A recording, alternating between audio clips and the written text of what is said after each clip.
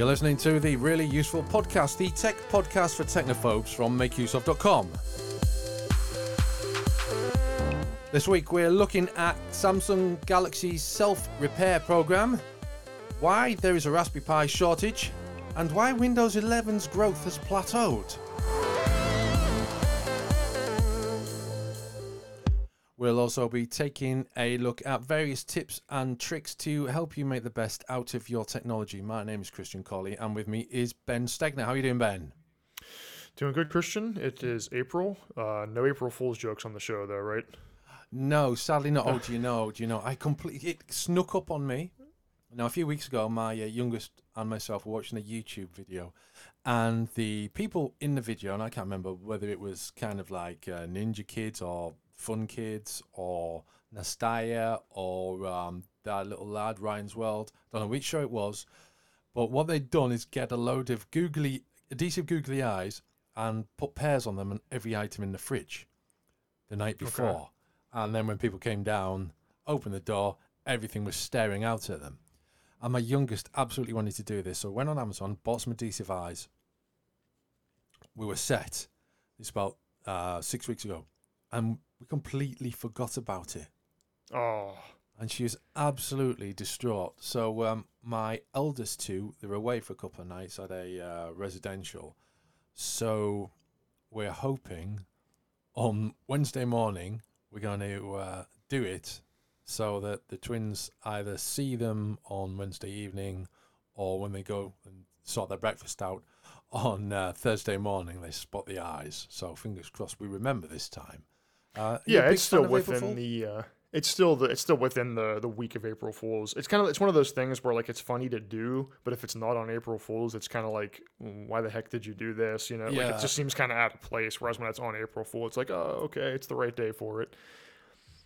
Are you a fan of April Fools? Am I a fan of it? I wouldn't say I necessarily am. I've done a few. When I was younger, I did a few had a few announcements that on April Fools that were not true, that I thought were funny when I was 17, and then realized it was probably stupid to say that that kind of thing. So the really stupid stuff, I guess, can be worth a chuckle. I think the stuff that I think has more effort going into it, like Google Maps 8-bit version, I thought that was funny. But I don't know. Overall, I think it's kind of dumb. You have to just remind yourself that nothing you read on the internet on April 1st is real. YouTuber that I watch uploaded an 8-minute video saying he was giving up on YouTube. And the whole video seemed serious, where he was talking about the problems with YouTube and all this stuff. And then at the very end, he pulls up a DVD copy of the movie Up and says, "I'm giving up on YouTube. Bye." I don't know. It's like the video seems so serious because everything he was saying was legitimate reasons to be upset. Yeah. And then at the end, it was just a joke. So I don't know. I'm not a big fan of pranks and practical jokes. I know it's not the same thing, but yeah, the thing about, as you say, over the years, we've been on the internet 20 years. Say 20 years. The internet's been pretty much in everyone's house. And so there's the opportunity to go to websites, and there's always April Fool jokes every single year. Now, I say it's getting tired. I've been responsible for a few over the years. So I'm not without guilt here, without blame, but it is getting a bit tired. It's just... And the other problem is that things end up in Google News 3 or 4 days later as news. And they're not news, they're pranks. That's true, yeah. With things today, you never really know if it was... something from a satire site 2 weeks ago, or yeah, exactly. So it's difficult to tell. Anyway, speaking of news, we've got a few news items to tell you about, and I think the best thing, because this ties into the things that we've talked about on the Really Useful podcast in the past, even if in the last week or two we've certainly mentioned it. The saga of my Samsung Galaxy Tab S4, which a few years ago. We talked about this repeatedly because it broke, the screen went weird, and it wasn't cracked or anything, it just kind of disconnected inside. And it took a long time for me to get someone out to repair it. I couldn't take it to a Samsung store or a Samsung outlet because the nearest one had recently closed, so it was a case of them having a man in a van come out to my house, take the tablet off me and sit in the van repairing it, then give it back to me. And that happened twice because on the first occasion, they brought the wrong screen.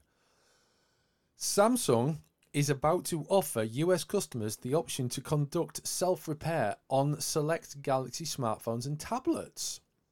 The program is expected to start this summer, and Samsung has partnered with the self-repair expert outfit iFixit to offer self-help guides along with original replacement parts and accessories. I'm very excited about this.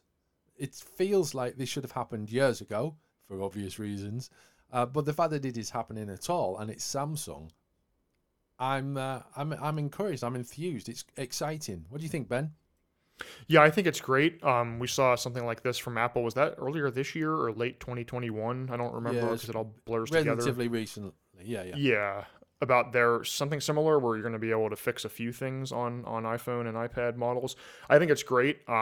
We've talked before about how the over the arc of smartphone history, like early phones, you could pop off the back, replace the battery, stuff like that. You could probably replace the screen and things like that if you wanted to. Then we got to modern flagships that are, impossible to repair. So it is really great to see this, especially with iFixit, who is just so great at having those full guides, whether you prefer to read the guide or watch it, and then they ship you the pack with everything you need to replace the part you're replacing. I mean, I think it's great that if people that want to do this have the option. If you're not comfortable with it, you don't have to, of course. But yeah, I think more choice in this area is excellent if it lets you keep your phone for longer and have more control over what you buy. Absolutely.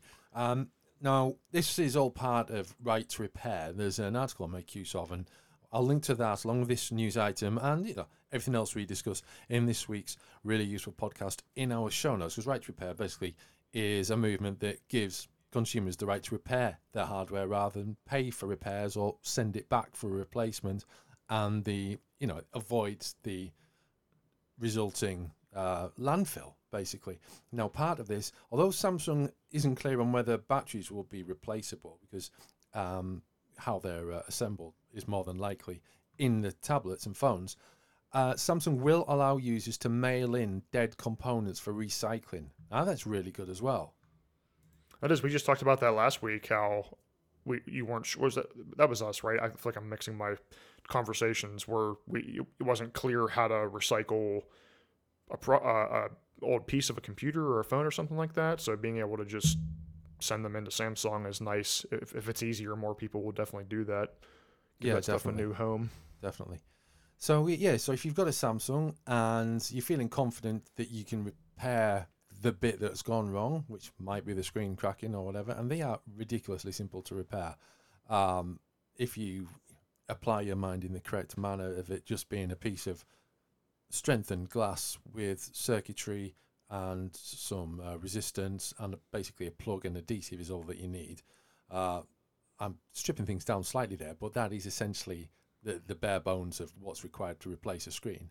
If you feel confident enough that you could do that, then Right to Repair is for you. And iFixit is teaming up with Samsung, and they can get you the parts and the guides that you need. That's really, really cool. Raspberry Pi is a little computer that's close to my heart. It's close to my hand right now. There's at least 2 of them on my desk, and there's a few more laying around the place. There's a bit of a shortage of Raspberry Pis, however. 500,000 Raspberry Pi units are made a month, and that isn't enough for everyone around the world who wants a Raspberry Pi. That's insane, isn't it? Yeah, you'd think. I mean, it's a well-known device, but it's fairly niche compared to something like a monitor or a TV that everyone has. So I'm surprised that would go short to that extent. There are various applications for a Raspberry Pi, from a full-blown desktop computer with a Raspberry Pi 4 or Raspberry Pi 400 to little microcontroller tasks with the Raspberry Pi Pico. The Raspberry Pi is running short, and it's been recommended by Eben Upton, a gentleman I met around 10 years ago for an article I make use of, and I visited the Raspberry Pi factory in Cardiff as well, which is very, very cool. He's recommending that people focus on getting the Raspberry Pi 400 if you're looking for a mainline computer type Raspberry Pi, and the Pico for microcontroller projects, and kind of avoid the others. Now, the Raspberry Pi Zeros usually are okay to get hold of because they're kind of they're 50% the size of a standard Raspberry Pi, so they're kind of ignored by a lot of people. Now, one of the reasons for this, it's not actually outlined here, but the Raspberry Pi Compute Module 4, although the parts are quite readily available at the moment, there's been a big shortage of those in the Raspberry Pi 4 main models for various reasons. So it is astonishing that there's a shortage of Raspberry Pis, like you say, Ben. I've been trying to get hold of a Compute Module 4 for a while for retro gaming purposes, the details of which I will not go into here because it's far too boring for a really useful podcast. But and the price on those rocketed a few months ago, and they haven't really got back down to normal. So it's if it's a CM4 that you're after, then you've got a problem. But if you just want a standard Raspberry Pi 4, get the Raspberry Pi 400 because it's in a keyboard. So you basically, and it comes with a mouse. If you get the right package, it comes with a mouse and an adapter and a HDMI cable, and even a manual. It's a very good manual as well. So it's worth doing if you're interested in getting started with the Raspberry Pi. I think you don't have one, do you? I do have one. I forget what model it is. I bought it several years ago, so it might be a 3 series. I would have to double check my Amazon order history. I wanted to use it to install a bunch of retro games on. I think I had like a Super NES library I was going to use it for. So I set it up and then I never really used it because it was one of those things where once I had the proof of concept of like, okay, I have this big library on here, there were other games I wanted to play that weren't SNES games, so I didn't really use it too much. So I still have it, but I have not put it to its full use for sure. I think it's a 3 series model though. Okay. I think the 3 is possibly the most popular before the 4 came along. It just had a little bit of extra oomph to it that the original and the 2 didn't. I mean, I have a spreadsheet on my computer listing what all of my Raspberry Pis are doing at any one time. Now, that sounds a lot more exciting than it actually is because some of them aren't doing anything because they're too old. At the last count, I had 14 Raspberry Pis, and I'm looking at this list and I noticed the Raspberry Pi 400 isn't on it. I've got 15 Raspberry Pis at least. That's a lot more than I have. That's a lot of Raspberry Pis. That's a lot. Never mind. It's yeah. Now some of these I've been given to review, and others I have purposed for particular jobs, you know. And the Raspberry Pi 400, I'm kind of holding on to because I think I'm going to give it to one of my children for Christmas as a computer. Okay. One of my older two. So there will probably be another Raspberry Pi 400 bought because they're twins and they don't like to be left out. Yeah, probably going to be another 400 bought for this family. But somebody would probably think your house was a bakery if they didn't know what a Raspberry Pi was. Yeah, you're absolutely right. Many. Yes, welcome to the really useful baking podcast. Yeah, so that's the Raspberry Pi shortage and what's going on there. And yeah, just buy a Raspberry Pi 400 if you need one. Windows 11 adoption rate of it went up just 0.1% between February and March 2022. That's in the past, across the past 5 weeks at the time of recording this, adoption of Windows 11 went up 0.1%. That's kind of weird, isn't it?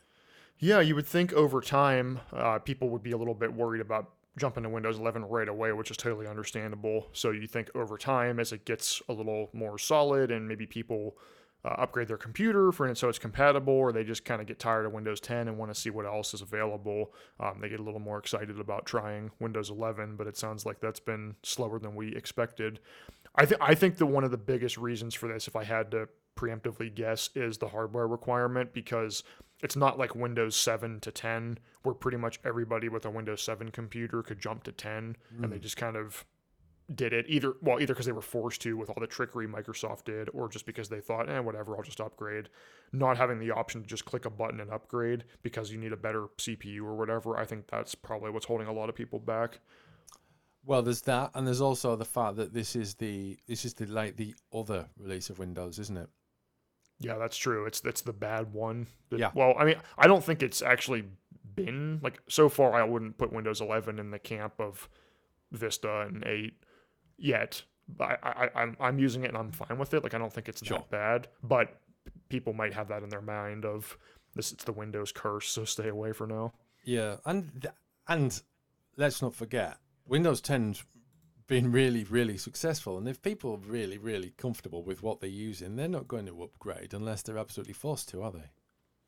Yeah, I mean, why? And Windows 10 isn't that old. I mean, I guess this is kind of all relative, but it feels like Windows 10 is newer now than 7 was when Windows 10 came out, even though it's pretty much the same amount of time. Because I think because Windows 11 doesn't really do as much to stand out. Like when Yeah. you look at 7 and 10's like desktop stock photos, they look different, whereas 11 isn't that different. So people probably think, I can use 10 for a couple more years. Yeah. Who really cares? I agree with that. I think Windows 7, if you look at a map, or not a map, but a chart of usage over time, Windows 7 might have more users than Windows 11 still. I could be wrong on that. That would not surprise me. You're going to bring it up, aren't you? Let's see. Yeah, Windows market share. Oh, hold on. This is all operating systems. Here we go. Windows version. Okay, so Windows 10 is in the lead as of March 22 with about 75%. Second is Windows 7 with about 12.11%. Wow. And then Windows 11 at about 8.45. And then Windows 8.1 is below that at 3%. And then everything else is nothing. Yeah, so Windows 7, which has been out of service for 2 years now, has more users than Windows 11, which is brand spanking new. So, yep, that is a bit crazy. Could it be because of Internet Explorer? I doubt it, but Windows 11 is not able to use Microsoft Internet Explorer for good reason, because it's a terrible old browser, and Microsoft is saying that if you're still using Internet Explorer, then you can't have Windows 11. Now, you might think to yourself, who in their right mind would still be using Internet Explorer? But a lot of apps, applications, custom in-house applications by businesses and organizations, publicly funded bodies, were built around using Internet Explorer. There are some websites that demand Internet Explorer still because they have a use, but they haven't been updated to run on Chrome or whatever. And there are certain web-based technologies that are a bit largely deprecated, but are still required by some businesses and will only run in Internet Explorer. and if you still have to use one of those, I'm very sorry. I haven't opened Internet Explorer except for like updating an old article once or twice in years. I think most of those, even internal company websites, I would hope are pretty much done with now, but you never know what company's still using some ancient app that's only available with IE6 on Windows XP. I mean, that stuff tends to hang on for years and years. Yeah. Yes, it does. So, I mean, I don't think that for a minute that being unable to upgrade to Windows 11 because people need to hold on to Internet Explorer is the reason. But then again, looking at the figures of how many people are using Windows 11, maybe it is. Yeah. So, but I mean, I guess people, I don't know. I mean, if you're still using Internet Explorer, either you don't, like, it's just someone who doesn't really know how to change their default or download a new browser, or they need a reason to use it. Because I'm sure nowadays, I haven't opened IE in forever, but I'm sure when you open it, I think Microsoft prompts you to use Edge, and then when you open up Edge, it'll prompt you to import your data from IE, which is what this article is about. Since we were talking statistics earlier, just for fun, as of March 22, so Chrome has about a 65% share of the market. Safari has an 18 or 19% share. This includes mobile. I'm sure that's why iPhone is contributing to that. Edge is at 4%. Firefox is at 3.5%. Samsung's mobile browser is about 2.8%, and then Opera's 2%. IE is all the way down at 0.38%. So that has to be the last vestiges of ancient business apps. Firefox should be doing far better than that. I agree. Very disappointing. Everyone listening, you should be using Mozilla Firefox. It is a far superior browser to Chrome. He says using a web-based application to record the podcast that only works in Chrome. No, I didn't program it. Okay.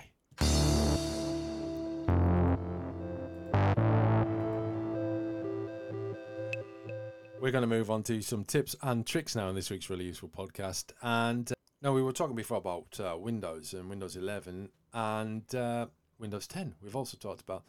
Now, if you are using Windows 11 and things have got a bit untidy, what are you doing? That shouldn't happen yet. You've got months and months and months before things get untidy and you need to clean it because it's slowing down. But if you've got Windows 10 and you haven't upgraded to Windows 11 yet and things are slowing down, then data's taking up space, junk data that you don't need, resources are being used. Ben Stegner is the man because he has compiled a guide on what to do to deal with cleaning computer, handling low disk space warnings, and just basically coping with a slowdown. Ben. I guess I am the man. Call me the Windows janitor. Don't call me that. But if I Why don't we just call you the window cleaner? Okay, that works. Yeah, I get my spray out. Yeah, so I think some people might have trouble thinking about how to clean Windows up. They might think it's super tricky, or you have to check a million places, or you have to install some kind of shady app. You don't really have to do any of that. There are some apps you can install, but they're free and easy to use. So my kind of few-step process for cleaning up your computer when you're low on space. First step is to erase temporary junk. So there's a pair of features you can use in Windows 10 and 11 both. Disk Cleanup is the older version, and Storage Sense is the newer, fancier-looking version. These let you scan for temporary files that you don't really need, stuff like Windows Update files that it keeps after it applies an update, or crash files that keep track of what happened when your computer ran into a crash, things like that. Those can take up gigabytes of space, and they are cleared automatically a lot of the time, but if you need space immediately, those are easy to clear, and in most cases, you can do it without worrying about what you lose from getting rid of them. So that's an easy way to get rid of your temporary junk. And the second step is to look for the largest files on your computer. So in the linked article, which has full steps about what I'm talking about now, I recommend an app called Tree Size Free. Some people use an app called WinDirStat for this. I prefer Tree Size just because I like the interface. It lets you scan your entire hard disk, and then it will show you which folders are taking up the most space. So it has them at the top, so you can see most of the time in your users folder, that's where your space will be taken up because that's where your videos, documents, pictures live. And then the other big thing will usually be the Windows folder, which you can't do much about because that's operating system files, and then your program folder, which has all your installed games and apps. So this software makes it really easy to see where your space is being taken up. So you might forget, maybe you took a screen recording and it's 10 gigabytes, or you have an old video that you forgot to put on YouTube and it's huge. So it lets you see kind of the low-hanging fruit of the big files that you can move to another drive or upload or just delete. And then this step, you should also look at the software you have installed, uninstall any big programs. So maybe you have an app you installed forever ago and you don't use it anymore, or a game you never play. That's an easy way to free up dozens of gigabytes in some cases, depending on how big that the file is. And then one of the last steps is to get rid of any bloatware.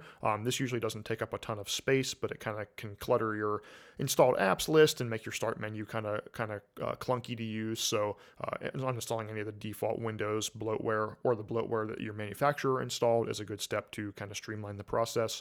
And then going through your desktop to tidy up the icons so it feels a little more fresh and at home. So that's my kind of general walkthrough process to clean up when you need some space and things just feel overwhelming. Excellent Windows cleanup top tips there from the window cleaner himself, Ben Stegner. All those steps will be available in the show notes, as mentioned, along with everything else we've discussed in this week's really useful podcast. And if you happen to be enjoying the show, please take a moment to head to our Apple Podcasts listing and leave a rating. If you leave a 5-star rating with a few words describing how much you like the show, we will read it out. And, you can ask us a question on Twitter as well if you like to. The links to that are in the show notes. Now then, if you use a Chromecast, you should find that it works pretty well most of the time. You bring up something on your phone, a video, you press the Chromecast button, and it casts to the Chromecast that's plugged into your TV or monitor, and you enjoy that streaming experience. But what if it doesn't work? Well, choppy streams, buffering, stuttering, even freezing at times can affect any Chromecast. I've compiled a list of 7 ways to fix choppy Google Chromecast streams. I'm not going to go through these in detail. You can refer to the show notes. But basically, this is what you need to do. The first thing to do is close any other apps that you're using to reduce the load on your phone or tablet and enable more resources to be focused on Chromecast and more bandwidth to be focused on Chromecast streaming. You should also lower the quality settings to stop Chromecast stuttering. The different apps that you use will have their own quality settings. So, you might be using YouTube, you might be using Disney Plus, you might be using Amazon Prime, you might be using Netflix, whatever. They all have different settings for adjusting the streaming quality. The third thing you can do is stream videos locally. So download them rather than stream them off the internet to your phone, then to your TV. Download them and then stream them straight from your phone to your TV. It's a little bit easier that way.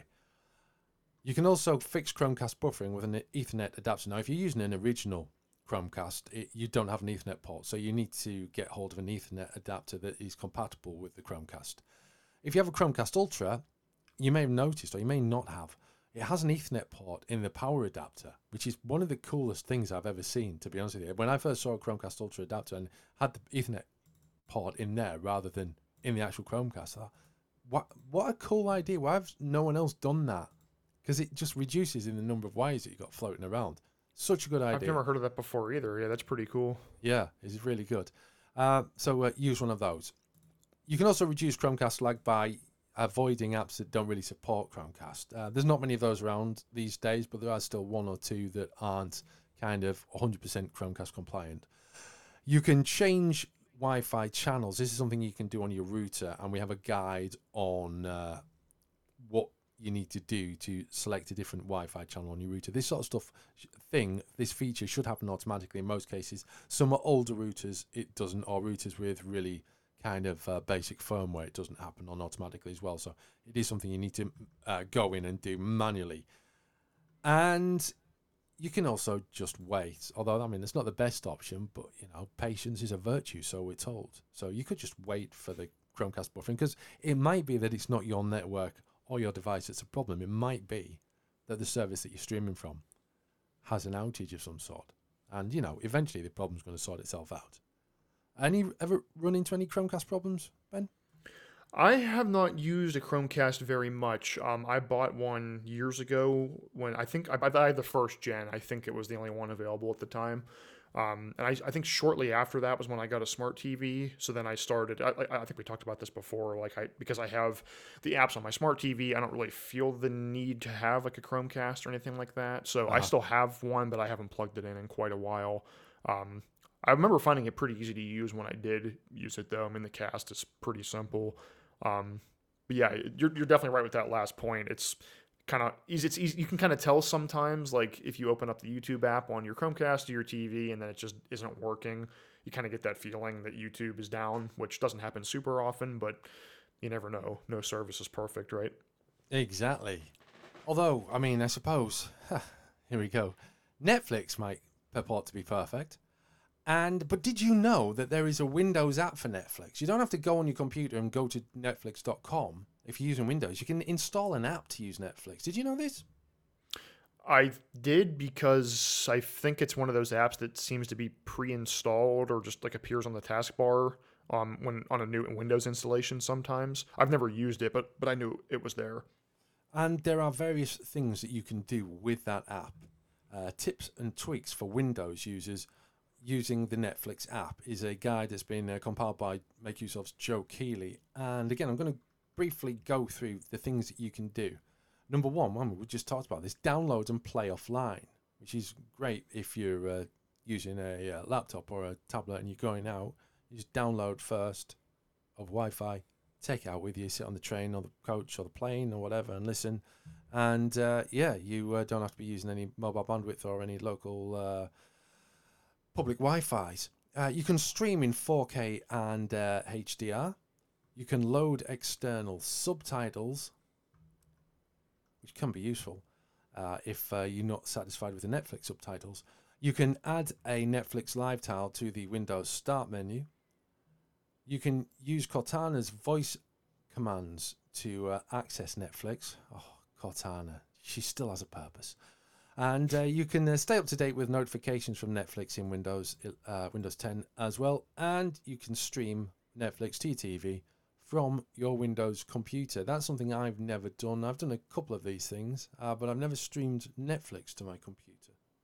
From my computer to my TV, I should say. Yeah, I guess if you don't have a smart TV, or you don't have a Chromecast, or you don't have a like a game console, anything like that has the Netflix app, then using Miracast or using an HDMI cable is a perfectly fine way to do that. A little bit inconvenient, perhaps, but it works fine. Yeah, definitely. But so yeah, some useful Netflix tips. If you, I suppose really the number one tip there is, we should call it 8 must-use Netflix tips. And number 1 should be on we'll call it number 0. Use the Netflix app on Windows rather than loading up your browser. Yeah, I think I mentioned this on the show before. I prefer, for whatever reason, if there's an app available for something, I prefer to have the app. Now that doesn't apply for stuff like the Windows Store apps that we've lamented before, like an eBay app. I don't really need that. I can just go to eBay. But in most cases, I prefer to have an icon on my taskbar for something I use all the time, compared to like a pinned tab or having to open it in my browser every time. So I watch Netflix on my TV, not my computer. But if I did, I would definitely use the app, because it's a couple extra features make it worth it, I would say. Definitely.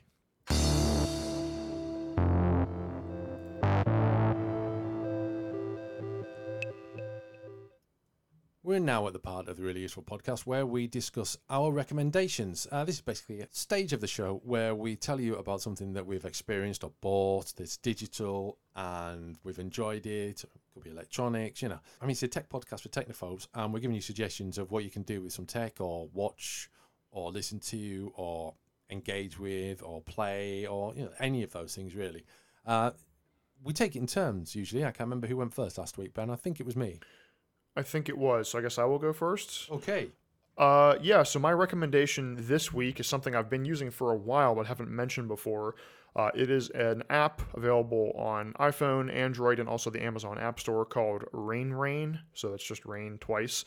It is a white noise app that has a lot of different options available for noise, and a lot of different ways to control it. So for a little bit of background, I wouldn't say I'm an insomniac, but it takes me a while to fall asleep. I'm not one of those people where like my head hits the pillow and 5 seconds later I'm out. I think this is because my mind just constantly runs, so it takes a long time for me to like shut off my thinking and just be able to fall asleep.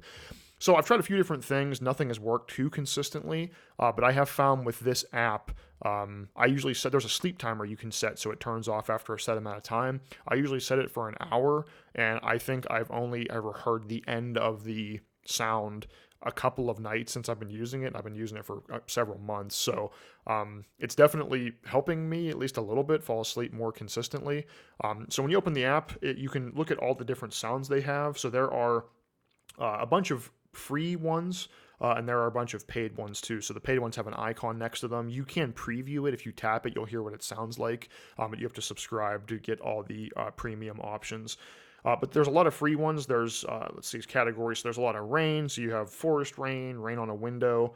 You have colored noise, so like white and pink noise. Thunderstorms, sounds of nature, like a crackling fire or wind in the desert.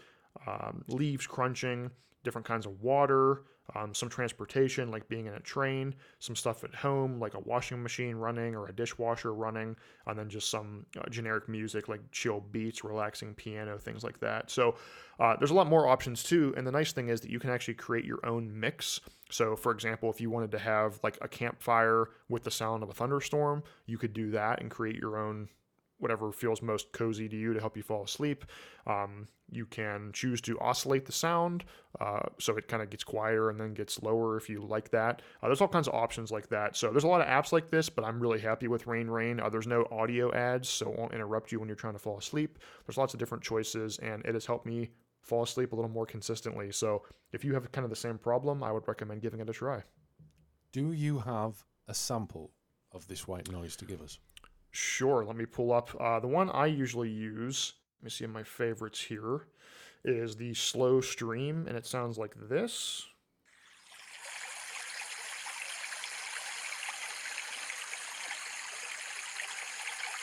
That's the slow stream. I mean, the original Rain is this one. This is just like a general just the sound of rain. Some of them, like I like the stream one because it's just consistent, like it doesn't really change. Some of them, like the washing machine, have like a little softer of a feel, but they're not. They vary more. So it's the washing machine. So definitely depends on what you're into and what calms you. That sounds like Christian falls asleep to pretty much anything. So. What? Yes, they are fantastic. Yeah, I would love to listen to stuff like that at night time. I used to listen to music for sleeping purposes, and it usually worked quite well. But it doesn't really work well for my wife, and so you want to know what we fall asleep to? There's nothing risque about this. YouTube videos? No, NCIS. Oh, okay. Old episodes of NCIS on Amazon Prime. That's funny. And the funny thing about this app, working for me, I guess if you call it that, it wasn't like it was clinically diagnosed or anything. But the funny thing about it is, I like dark and I like quiet when I'm trying to sleep. Like I don't want any light, except for a fan, any kind of noise. Like if somebody was watching TV in the next room, or if somebody was talking downstairs, that drives me crazy. I can't sleep to that. So it is funny that this is like a noise, but I think it's just the quality of the noise. I have friends that put on different kinds of YouTube videos like Bob Ross or something to fall asleep. I can't do that because anything like that where I want to focus on it, like a show, if I want to focus on it, does not let me fall asleep because then my mind is focusing on it and I'm going to stay awake. And then if it's something like Bob Ross or something, I think the sound would just keep me up because it's not consistent like the stream is. It's like up and down talking. So it definitely differs per person. Okay. NCIS though, that's funny. Yeah, it's hilarious. Yeah, you get used to it. I was for many years like you, just prefer like complete silence, complete darkness. But you make sacrifices when you get married. I suppose that was one of them. Anyway, so my recommendation is, and it's nice to say I've got something that anyone can just pop out and buy, providing they've got the necessary hardware to play it on. It is the new, or one of the new, because there's two come out every month. One of the new cartridges for the Evercade system. This is Evercade number 24. This is the Gremlin Collection number 1. There are 6 retro games on this. The titles are Zool, Actua Soccer, Utopia, The Creation of a Nation, Premier Manager 97, that's a rogue phone, I didn't know it was going to do that, Hardcore 4x4, and Brain Bender. Now, I note from just reading these, probably only 1 or 2 of those titles is known outside of the UK. They were all available, I think, certainly 5 of them, 4 or 5 of them were available on the Amiga back in the day, and they're also available on various consoles at the time. Perhaps the most notable of these is Zool, which is a kind of, came out as a kind of reaction to Sonic the Hedgehog. And I was going to say that's the only one I think I recognize. I don't know that character, but I like that screenshot looks familiar to me, but I have never played that. It definitely looks like a typical like 90s mascot platformer. It totally is. I'm playing it now. You can probably hear it. And basically what he does, he goes around. He's an ant. He's a kung fu ant, and he can spin to kill things, and he also has a gun to kill things with. And he collects. Do you want to know what he collects, dear listener? He collects sweets. And I remember the game came out with a sponsorship with the lollipop manufacturer Chupa Chups. So there are giant lollipops all over with the Chupa Chups logo on. And it's a fun little game. I say little game, I've never completed it. Massive game from what I can recall. But so that's one of the games. And as I say, there's Premier Manager on there as well, from the days when all British computer game players wanted to do was run a football team. Because, it wasn't good enough that they were sat in front of a computer screen, not getting any exercise. They wanted to pretend that they were running the local team. All good games. Although there is some context here. Now, if you're a follower of Make Use Of, you'll know that I reviewed the Evercade VS at the back end of 2021. Some of these games are more suited to the VS. Actua Soccer, particularly, and Hardcore 4x4. The display isn't quite right in terms of scale for a handheld system, so you'd need to be using the Evercade VS, which is, I mean, you can connect any Evercade to a TV, but the Evercade VS is kind of a dedicated home console system. Utopia I haven't played on here yet, and I've never played it before, but I have played the sequel, K240, which I had on my old Amiga 1200, and that is very much a mouse-controlled game. So, and like Premier Manager 97, also mouse-controlled, I'd like to... when I get around to playing Utopia, which will be in the next day or so, once I've played Zool a bit more, it'll be interesting to find out whether or not the console interface is preferable to the mouse interface of its successor. I suspect that is not the case. But these are 6 good games from Gremlin, and if you have an Evercade, or if you're interested in getting an Evercade and you haven't really fancied any of the games that have been available so far, this is collection number 24. 6 games from the 8, 16 and 32-bit eras on there, and they're all worth trying out. I looked up Zool. I was curious when you said you weren't sure how long it is. It looks like there's a remaster called Zool Redimension. Oh, that's right. Yeah, it came on Steam last year. Steam. Yeah, that's cool. I like to see when games get a new lease on life like that, so they don't fade out in obscurity. That's cool. Yeah, definitely. So that's our recommendations, and that is the Really Useful Podcast. Thank you very much to all of you for listening this week, and don't forget to subscribe. Get in touch with us if you have any questions or suggestions, and do please leave us a review. Until next week, it's goodbye from us.